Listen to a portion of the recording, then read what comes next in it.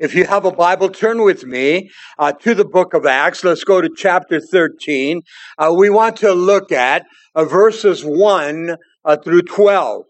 Now, we've been sharing this all along because we're trying to follow the protocol. The New Testament church has been on the move since Acts chapter 2.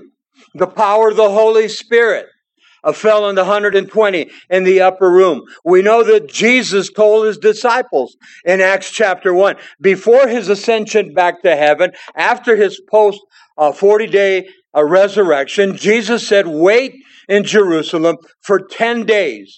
The promise of the Father will come. He was speaking about the prophecy in Joel chapter 2. The Comforter, the Parakletos, the Holy Spirit will fall upon the early church, empower them from on high. The Holy Spirit did exactly that as was promised. The New Testament church began with the Jews first. And then we studied Acts chapter 10 as Mark was speaking concerning salvation. And the Holy Spirit fell upon the Gentiles there at Cornelius' house in Caesarea. We come to Acts chapter 13. Another first significance in the early church. The church at Antioch, which is roughly, and I want you to see the move now, from the book of Acts chapter 2, they were in Jerusalem, and now they're 300 miles, and they come to Antioch. And Antioch is going to become the base camp, operation for Paul the Apostle's ministry. Jerusalem is still considered the mother church, but the missionary church would become from Antioch. Antioch was off the Orontes River, about 16 miles from the Mediterranean Sea. One more significance. Peter will no longer be the central figure, but now it's this Saul of Tarsus that we're going to see in this chapter, that his name is changed to Paul. He becomes Paul the Apostle later in the book of Acts in 1 Corinthians chapter 1. But it's interesting that the name Paul means little one. He knew his place. He knew his position. And now he's all about God. They're going to land in Cyprus. Interesting to me that Barnabas, that is accompanying Paul the Apostle, actually Barnabas has been inviting Paul. And Paul is following along. But Paul's going to take the lead. Cyprus is the hometown of Barnabas. It's just a little island. That's why we gave you a map. And you're going to see the first missionary journey, and then it's going to go into the second missionary journey. Paul the Apostle eventually writes the majority of the New Testament church that we have today. Man of God, but it wasn't without trials. And so now I want to pick up the study from last week in verse 25, because it comes right into Acts chapter 13, verse 1.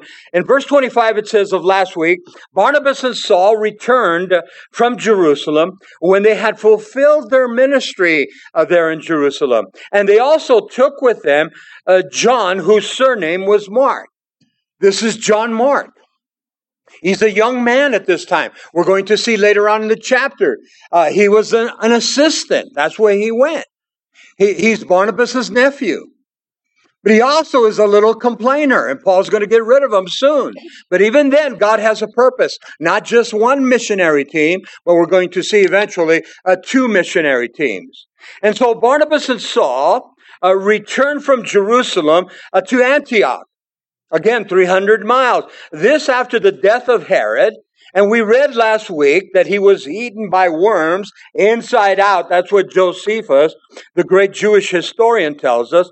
After they carried the alms of the Christians, listen, at Antioch, they gathered for the poor saints in Jerusalem, according to what we read in Acts chapter 11, to support the Jerusalem church concerning the coming famine. Interesting to me because in Jerusalem there was this argument. Can the Gentiles come to saving grace? Can the Gentiles receive the baptism of the Holy Spirit? Can the Gentiles do all this when they don't follow the law? And that was the whole concept when Peter gets together with Cornelius in Acts chapter 10, and God brings them together, Jew and Gentile. Peter would not eat their food. Peter would not go into their household. What I have cleansed, Peter, do not call common. And we have to thank God this morning. We're part of the Gentiles. And the Holy Spirit has been poured out to us. And now we begin in verse 1 of Acts chapter 13, that is. And the ministry in Asia Minor is going to get started. And that's what you see in your map, so you're not lost. Notice verse 1. Now, in the church that was at Antioch, there was a certain prophets and teachers. We're going to see some names here. Some we know, and some we can give some commentary on. But these were men of God. They were prophets and they were teachers there in Antioch. The move of God is already there, and they're going to lay hands upon Barnabas and Saul. And literally they send them out. But we know it's the Holy Spirit. Now in the church that it was at Antioch, there were certain prophets and teachers, Barnabas, Simeon, who was called Niger, Lucius of Cyrene, Manaen, who had been brought up in Herod the Tetrarch, in his household. And then we speak about Saul, which would become Paul the Apostle. But I want you to notice how the Holy Spirit is preparing the mission field. There in Antioch, Saul and Barnabas meet with the mission board, if you may. Barnabas is a Jew from Cyprus. Simeon, or Simon, is believed by many scholars is this black man that carried the cross of Jesus, Simon of Cyrene. The word Niger here is the word that's used for black. Is he Simon of Cyrene who carried the cross of Christ to Calvary? It could be. We're not going to be dogmatic on it. And then Lucius, also of Cyrene, is he another black man? I have to believe so. Manaen, now here's interesting. He grew up with young Herod the Tetrarch, or he was called Philip, one of the sons of Herod the Great. It stayed in the family. And so was he a playmate? Some scholars believe that. But this was the same Herod who had John the Baptist beheaded. He's the same Herod that judged over one of Jesus' trials that we spoke of in Luke chapter 23. But Saul of Tarsus, Saul of the city of Tarsus, we're going to see something interesting. He had dual citizenship. He was a Hebrew of Hebrews, but he was also a Roman citizen, and he's going to use that to his advantage later. But this is Saul of Tarsus, who was saved in Acts chapter 9, the Damascus Road highway. The Holy Spirit got a hold of him, and he's never been the same. And so this group of men that are there in Antioch, I believe the prophets spoke forth. There were those that were teaching the Word of God, the Old Testament, but bringing forth the Messiah. But the prophets spoke forth. They probably prophesied. Separate unto us Saul and Barnabas for the work ahead. Notice verse 2. And as they ministered, that's the key. How were they able to know? How were they able to prophesy? How were they able to signify from the Lord that it was Paul, that it was this Saul of Tarsus, and it was Barnabas from Cyprus? The Holy Spirit spoke to them. As they ministered to the Lord, they fasted. The Holy Spirit said, now, separate to me Barnabas and Saul for the work which I have called them. Now, let me be very candid here. Please, don't place such an emphasis on these backgrounds that we studied in verse 1, which can be very important. I'm not taking away from that. But I want to place the emphasis as they were ministering. The word is worshiping. They were worshiping and praising God to the Lord. Notice not only in worship and praise, but they were also fasting. Fasting. giving a place to pray, to worship, and giving a place to fast. A true fast is spoken of in Isaiah chapter 58, if you're interested. Now, please don't condemn yourself if you have health problems.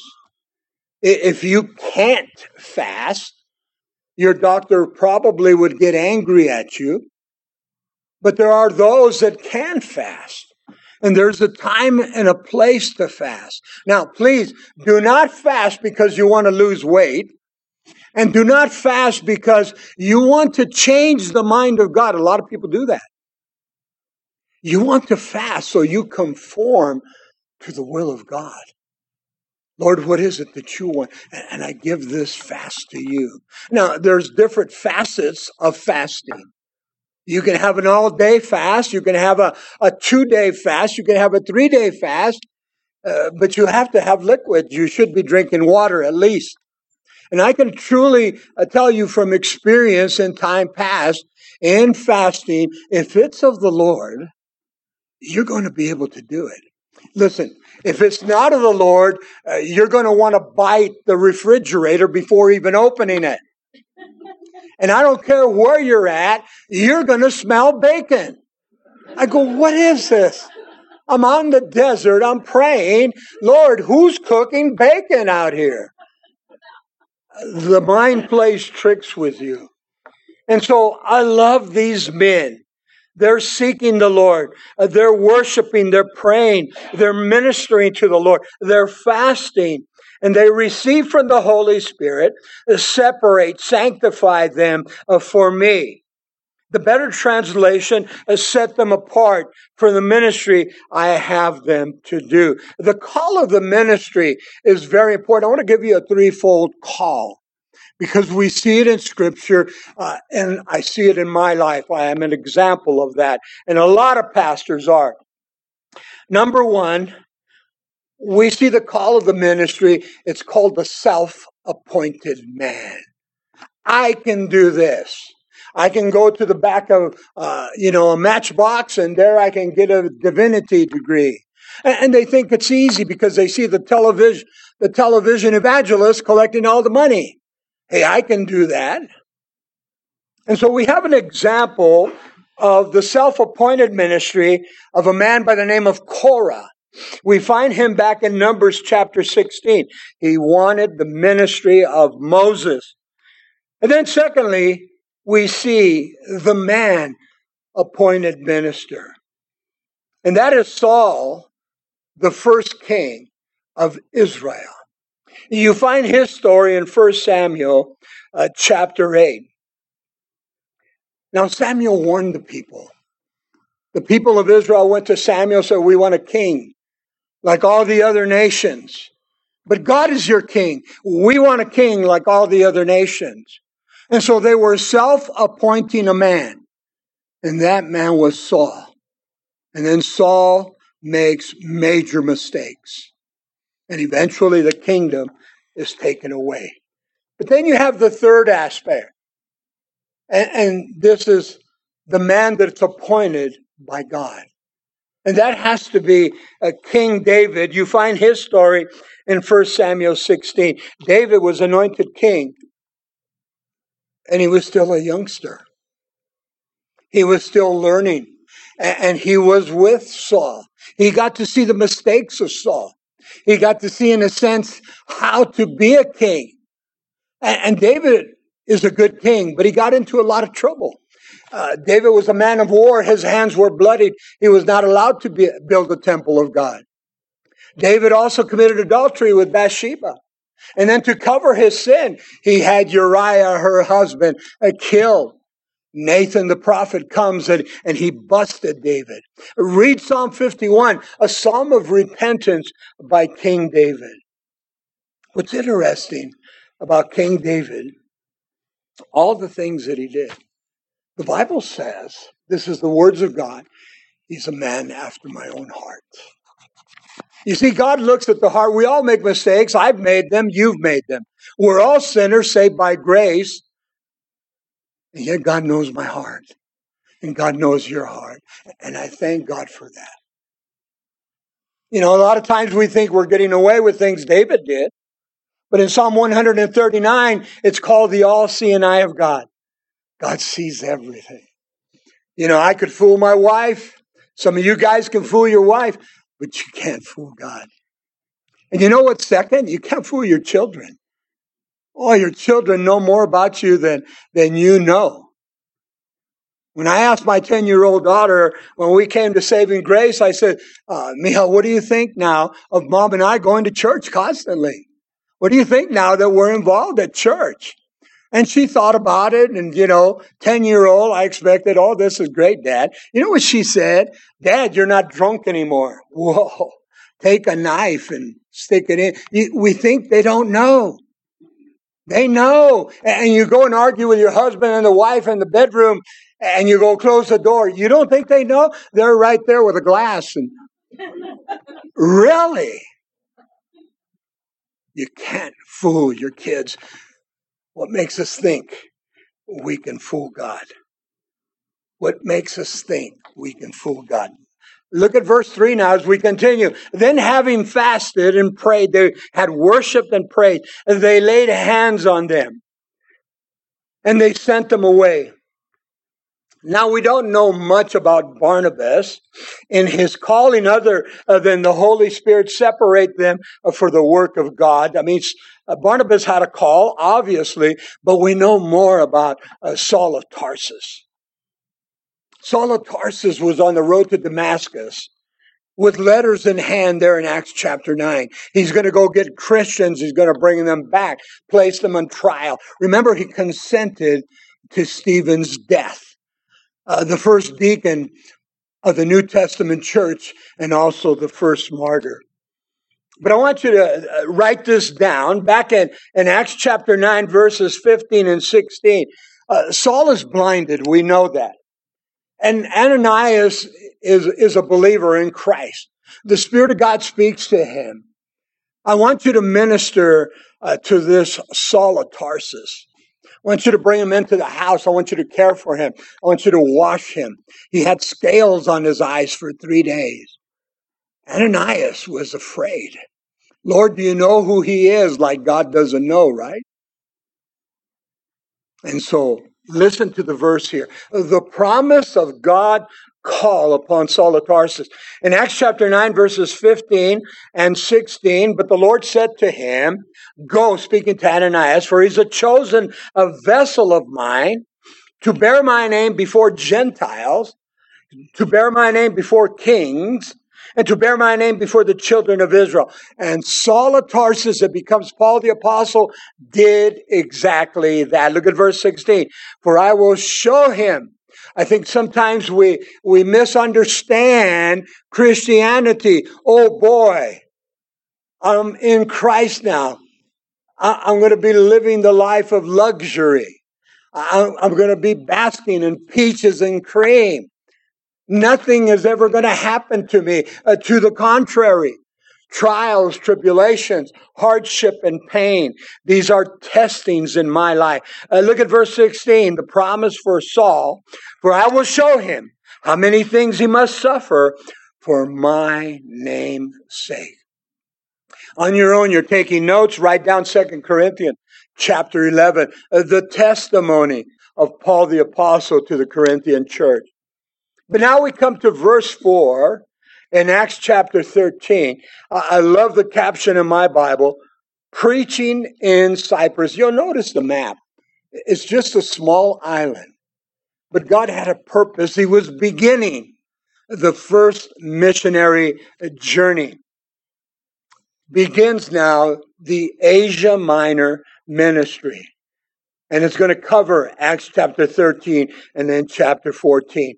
But there are other missionary works that Paul will be part of. This is just the first one now. Look at verse 4. So being sent out by the Holy Spirit, they went down to Cilicia, and from there they sailed unto Cyprus. The church at Antioch sent Paul and Barnabas. Now remember, man can send you, but It's the Holy Spirit who sends you and sustains you. Now, man can send you if the Holy Spirit is not in it. There will be no eternal dividends. You see, the Bible says that God knows the heart. They went down to Cilicia, where we're not told of any ministry there in Cilicia, but I have to believe that they did some kind of ministry there. It was near the city of Antioch. Saul and Barnabas were there. It's a port city that's near Antioch. But I believe they had to have ministered there, but there's no record of it. Because wherever Paul went, he ministered the gospel of Jesus Christ. And I want to get back to this portion. You might send yourself. Your friends might send you. There might be a prayer group at church that will send you. There are mission groups that send out people. I understand that. But if the Holy Spirit is not in it, I can honestly tell you it's all going to be in vain. You see, God knows the heart. I want you to write the verse down. You all know it. In Jeremiah 17, 9 and 10, the heart is deceitful and is desperately wicked above all things. And then he says, who knows the heart? God knows my heart. God knows your heart. Most of you know my testimony. Mary and I have been here over 33 years now. And I tell you what, my family still thinks I'm kind of crazy. But to move 850 miles, to move from the comforts of Southern California, I miss the Dodgers, I miss the Lakers, I miss the ocean. Well, we got the Rio Grande, what am I complaining about? I miss our mountains. But you know what? I could never move back because this is where God has called me. And when God calls you, how are you going to deny it? And coming here, being part of the ministry, Mary and I have done things, Mary and I have traveled that we probably never would have done in Southern California. I have family. The Hispanic culture, our families, they live about a 25, 50-mile radius. Some of them have not even been, out of country. They have not been out of the state. To them, leaving the state is going to Las Vegas and coming back. I said, you didn't go to Las Vegas. You went to the great vacuum in the sky. That's another sermon. But God has called them to Cyprus. God has called them. I believe these men knew because they laid hands on them. Why? Because the Holy Spirit spoke to them. Look at verse 5 now. And when they arrived in Salamis, they preached the word of God in the synagogues of the Jews. They also had John as their assistant. This is John Mark. Salamis was the capital of the island of Cyprus. Later, it would be called Constantia. Today, it's called Salina, located on the east part of Cyprus. The key, they preached the word of God at Salamis. They gave them the doctrine of God. And again, John Mark is Barnabas' nephew. He was their assistant. Listen, the word assistant is a servant. The word servant is a diakonos, a servant of the Lord. And John's just a youngster, and he's going to be sniveling away later, and Paul's going to tell him, leave. And it hurts Barnabas, but God causes two ministries. Sometimes God will do that. And we don't quite understand it. But the gospel is being preached. Look at verse 6. And when they had gone through the island of Paphos, or to Paphos, so they went through Cyprus and they went to the island of Paphos, they found a certain sorcerer. Listen, when the ministry is on the move, trust me, I speak from experience. Some of you know and understand, here comes the enemy. Here comes Satan, Lucifer, the devil, the dragon. He's got a lot of names. He was called Beelzebub.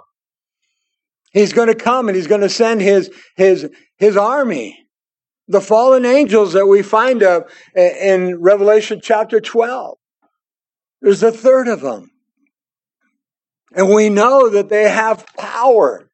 We know that they have authority. But God is greater. And God's angels are greater. And so here they come to minister. They've been ministering. There at Paphos, they found a certain sorcerer, a false prophet, a Jew whose name was Bar-Jesus. Notice that they traveled through the island of Cyprus, in other words, from east to west, to Paphos. The city is called Baffa today. What was going on there in Paphos? They were into the worship of Venus. They encountered this sorcerer, this false prophet. His name is Bar-Jesus. There was a temple to Venus. Back in the 1960s, there were excavations done on Earth, and they came up with various buildings. Listen to this. One of them, a very public type building. It could have been this where the proconsul was, as we're going to continue to study. This could have been their little miniature White House, if you may. And so I like when we read the scriptures and then people say, oh, that can't happen. There was a long time before anybody was, I'm talking about the critics, believing there was a Pontius Pilate, until one day they unearthed it. We saw the plaque when we went to Israel. And I go, where's the critics? Nobody's saying nothing about Pontius Pilate, because he was a reality. But they'll go to something else. And so excavations are always done in Israel. They're constantly doing digs. I love that. Paphos is just a small community there. It's called, the word means heated. But listen to their background. They were known for their immorality and their spiritual darkness. This sorcerer, Bar-Jesus, comes into play. Bar-Jesus means son of Jesus. He was also called Sergius Paulus. He was a Roman, part of the Roman protocol there in Cyprus. He was part of the proconsul of Cyprus. Interesting. Did they go to him for answers? Bar-Jesus, would you bring out the Ouija board? Would you, give us some insight? Did you bring your 8-ball today? Are you going to read my tea leaves? I mean, there's all kinds of things. I was thinking about President Reagan. Remember him? Great man of God.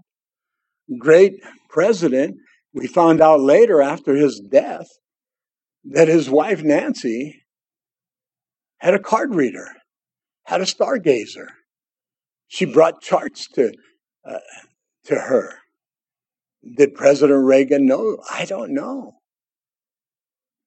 But do we trust sorcery or do we trust God? I mean, this was then. Was this the ministry of Bar-Jesus? Because he's going to be concerned that he might lose his job. And so the governor and those that were part of the proconsul, he wants to hear the word of God. And this guy tries to stop it. We're going to see it right now. Look at verse 7. Who was with the proconsul? This is this Bar-Jesus, Sergius Paulus, an intelligent man, a brilliant man. This man called for Barnabas and Saul and brought to hear the word of God. Now, this is not the Bar-Jesus that wants this. I believe it's the governor that wants to hear the word of God. And I found that intriguing. Is it because of curiosity? Sometimes it is. Has his heart been softened? It could very well be. Was somebody praying for him? I believe so. I believe so. You might not agree with our government. You might not agree with our president. But I have to ask you, as a believer, as a Christian, the Bible says we're to pray for those that have rule over us. But Pastor Bob, I don't like him. I don't like his ruling. That's not what the Bible says. You're called to pray. And you know what my prayer is? Lord, change his heart. You know what my prayer is? Lord, save him. You know what my prayer is? Lord, speak to him. Give him a vision, Lord. Bring him to his knees. You say, oh, Pastor Bob, God can't do that. You don't study the Word of God. God can do whatever he wants. Or could he be that that's exactly the role that God wants for our leadership in our country? I don't know. But our place is to pray. But the proconsul there, I believe it's the governor, he wants to have an audience with Paul and Barnabas. Now, watch what the sorcerer does. But Elymas, the sorcerer, for so his name is translated, he withstood them, seeking to turn the proconsul away from the faith. Listen to the Amplified Translation. Elymas, this wise man, for what is the translation of his name, which he had given himself, opposed them, seeking to keep the proconsul from accepting the faith. This governing council, so Elymas, this Bar Jesus, sensed that if the proconsul accepted the message of Barnabas and Saul, could it be that he was concerned of his own position? Was it at stake? I mean, he was probably getting paid. He was probably part of the payroll as a spiritual advisor. Listen, here's the key. You can come against the Word of God, but you cannot stop it. How can you stop the Holy Spirit? There's a lot of concern in our country right now. I'm talking about the church, the body of Christ. I get a lot of emails, and we have a lot of meetings with pastors here in our own community. There's a lot of concerns because the ruling on same-sex marriage, the continued ruling on abortion, what's going to happen to the church as far as when somebody comes to me, and it's a gay couple, obviously, and they say they want to get married. I have to make a decision. I have to make a stand. And when I say no, I could be in a lot of trouble because of the laws. Our church could be in a lot of trouble.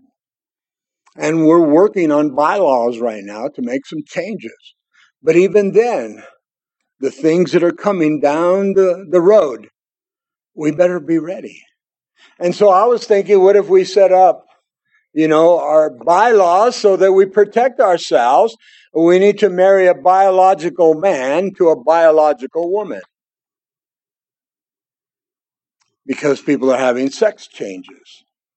You can have a sex change, you can change your name, but you're still either a biological man or a biological woman. And so decisions have to be made. So we make the decisions on same-sex marriage. And everything's fine. But then a gay couple comes and wants me to do their memorial service, the spreading of the ashes, the burial of their loved one. You say, that's not going to happen. We got people that are refusing to make a gay marriage cake for their wedding. And they're getting in trouble. It's time to pray. It's a time to pray. And so, what's going on here? The sorcerer is trying to keep away Paul and Barnabas, but the curiosity of the softened heart, we're going to see it's the governor. Was somebody praying for him? Or is this part of his mockery? It could very well be. Either way, he was about to hear the true gospel. Again, how can you stop two men of God that are empowered by the Holy Spirit, this Saul and Barnabas, and they're going to bring forth the word of God, and it hits the heart. Look at in verse 8, but it says Elymas doesn't want to allow this to happen. In verse 9, then Saul, who also is called Paul, filled with the Holy Spirit. Here in verse 9, we see his name changed. Luke chooses now. The Holy Spirit told him it's time to change his name. Who also is called Paul, filled with the Holy Spirit.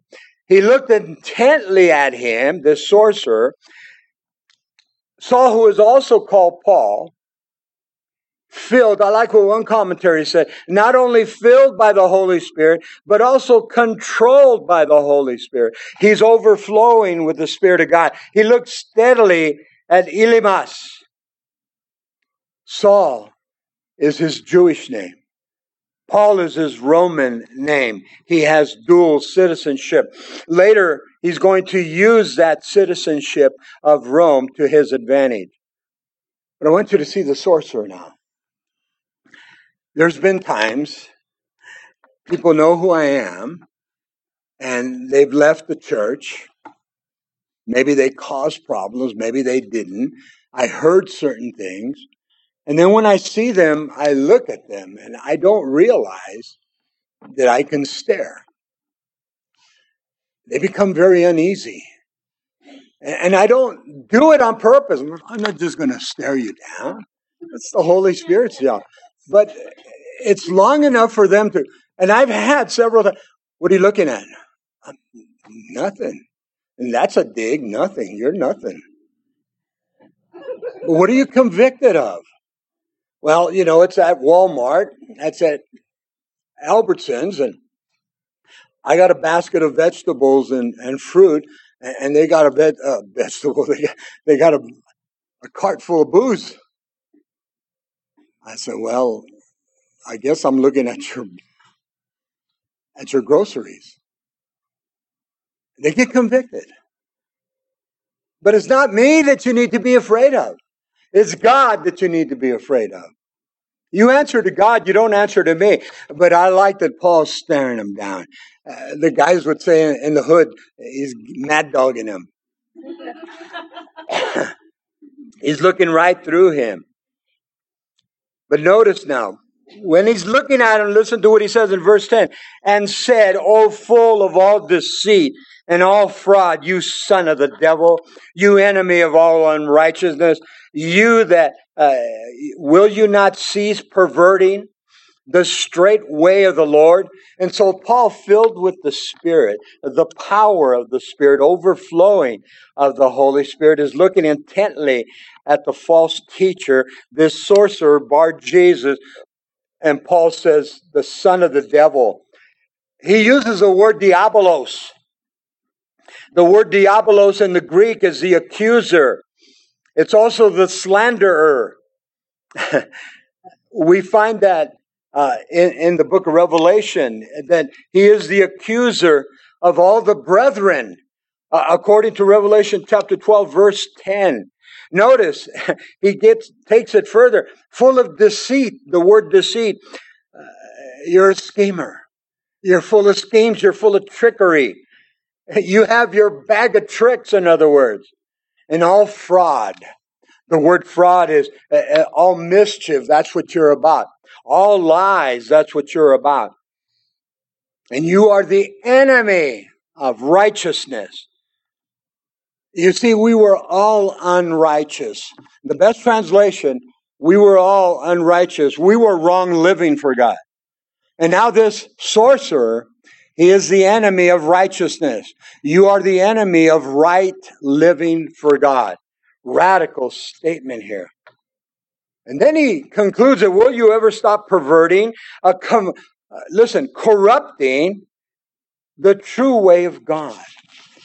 That's the ministry of Satan.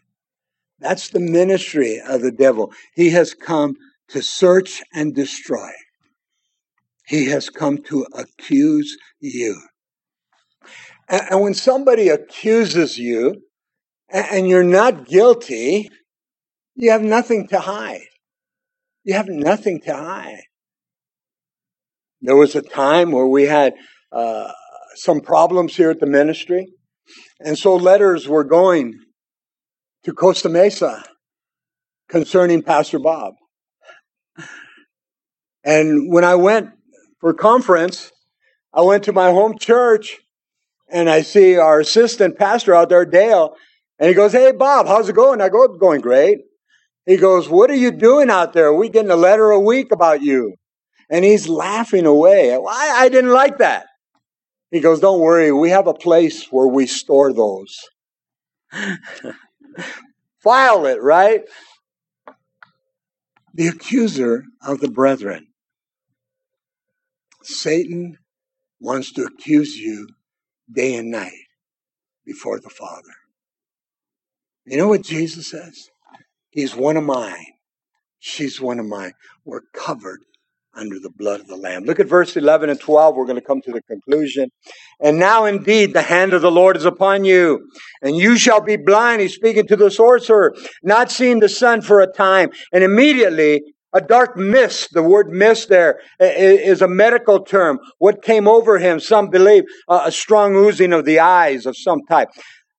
A mist fell on him, and he went around seeking someone to lead him by the hand. Now, I found this intriguing because Paul, which was Saul of Tarsus on the road to Damascus, back in Acts chapter 9, a similar situation took place.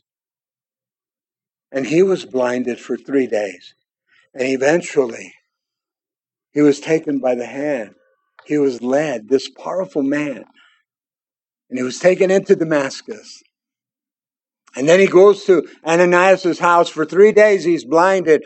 He takes care of him. He lays hands on him. He baptizes him. He washes his face and the scales fall off. And then when Paul finally leaves Damascus, he leaves in a basket. This powerful man. He was going to Damascus in Acts chapter 9 with letters in hand. He had authority to bring back Christians, men, women, children, in shackles and put them up in a kangaroo-type court and then find them guilty. And then he would consent to their death. I want to share this. Paul, I believe, is reminiscing on his own dilemma back in Acts chapter 9. Mark this down on your own. Sometimes God has to strike us down before we cry out to Him. Sometimes God has to strike us down before I cry out to Him. Back many years ago, we were in Southern California. We hadn't come to Saving Grace. My wife is having our third child, Lisa Marie, apple of our eye. When she was born jaundice. Now, I don't understand medical terms. I know what jaundice is now. I know it's not death-threatening. But when the doctor comes in and says, your daughter has jaundice, she has it so bad, your wife can't take her home. She can go home, you can take Mary home, but the baby has to stay. Hey, that breaks parents' heart. I'm sitting there watching my wife cry like a baby. She can't take her child home. I had to tell her, and the doctor had to tell her. Lisa stayed in the hospital probably another 4 or 5 days. Mary came and nursed her every day and such. I mean, not the same, ladies. You know that. She couldn't take her home. And every time I went to the hospital, they had a chapel at the bottom. And I went to the chapel. I got on my knees and I cried out to God. I made a lot of promises to God that I didn't keep right away. But I think one of the promises is where I'm at today. I said, Lord, I will serve you. Heal our daughter. Heal our daughter. Our daughter loves to hear that story. And I like to be reminded of that story. And again, sometimes God has to strike us down before we cry out. And so, God has to get a hold of this man. God has to get a hold of him. But he's not paying attention. In verse 12, then the protocol or the proconsul believed. The governor believed when he saw what had been done to the sorcerer, being astonished now at the teachings of the Lord. He was trying to detract from the word of God to go to the governor. But he saw the sorcerer. This caused him to become a believer. Again, sometimes God does things in my life. He does things in your life. I've seen it here in the ministry for years. People that have cancer, they've come to the Lord. People that have cancer come back after being dormant. They get stronger in Christ. There's something about trials as it chips away the old man and the old woman in Christ. This is just the beginning of the ministry of Barnabas and Saul. And then later it's going to be Paul, the apostle, and Silas. And then we're going to see Barnabas take his nephew, John Mark, and they're going to go another way. And they get into it. But God had a reason. God had a purpose. We're seeing, as you look at your map, the beginning of the mission field. Well, we're part of that field here in the 21st century. Praise God. The things that He's done and the things that He's going to do. He's not finished. We're going to ask the music team to come back up. We're going to prepare for communion service. I want you to examine your hearts. I want you to get right with God if you're not right. You need to be born again of the Holy Spirit to truly receive communion. As the bread represents the body of Christ, and the drink, the cup represents the blood of Christ. Now, would you please all stand? We're going to end in prayer. And then when the music gets started, Terry's up here in the front. I want you to go from the first row here and then the second row. Go this way. Take your elements, come back to the chair, and then wait. And we'll partake together. If you can't come up, get somebody to get a hold of the elements for you. Okay, let's pray. Father, we thank you so much for your goodness and your grace and your love and your mercy. Lord, thank you for the word of God that will not come back void, Isaiah tells us. Thank you, Lord, that the proconsul, the governor there, heard the word of God and he was convicted, even though the sorcerer tried, but he did not accomplish. Lord, prepare us now for the communion service, koinonia, fellowship with you. In Jesus' name we pray.